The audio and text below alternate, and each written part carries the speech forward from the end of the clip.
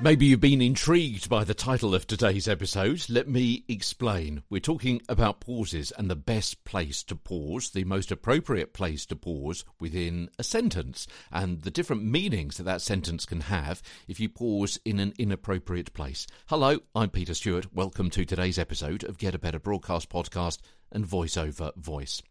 Before we come to the jerk, let me tell you about the driving trip. What's that on the road ahead? Or, what's that on the road ahead? A pause can make all the difference between seeing traffic problems and the scene of a murder. Yeah? What's that on the road ahead? What's that on the road ahead? Let me give you another example. My manager, who's in the New York office, is a jerk.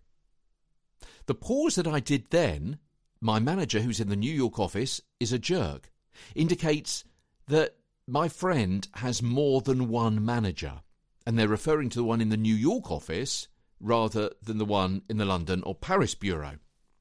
If instead they said, my manager who's in the New York office is a jerk, that pause, or both of them, indicates that they only have one manager and that that person is based in New York. So, the point of the pause is to give added context to a comment.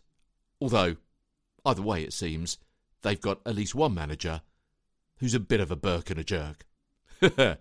From London, I'm Peter Stewart. Back tomorrow with more.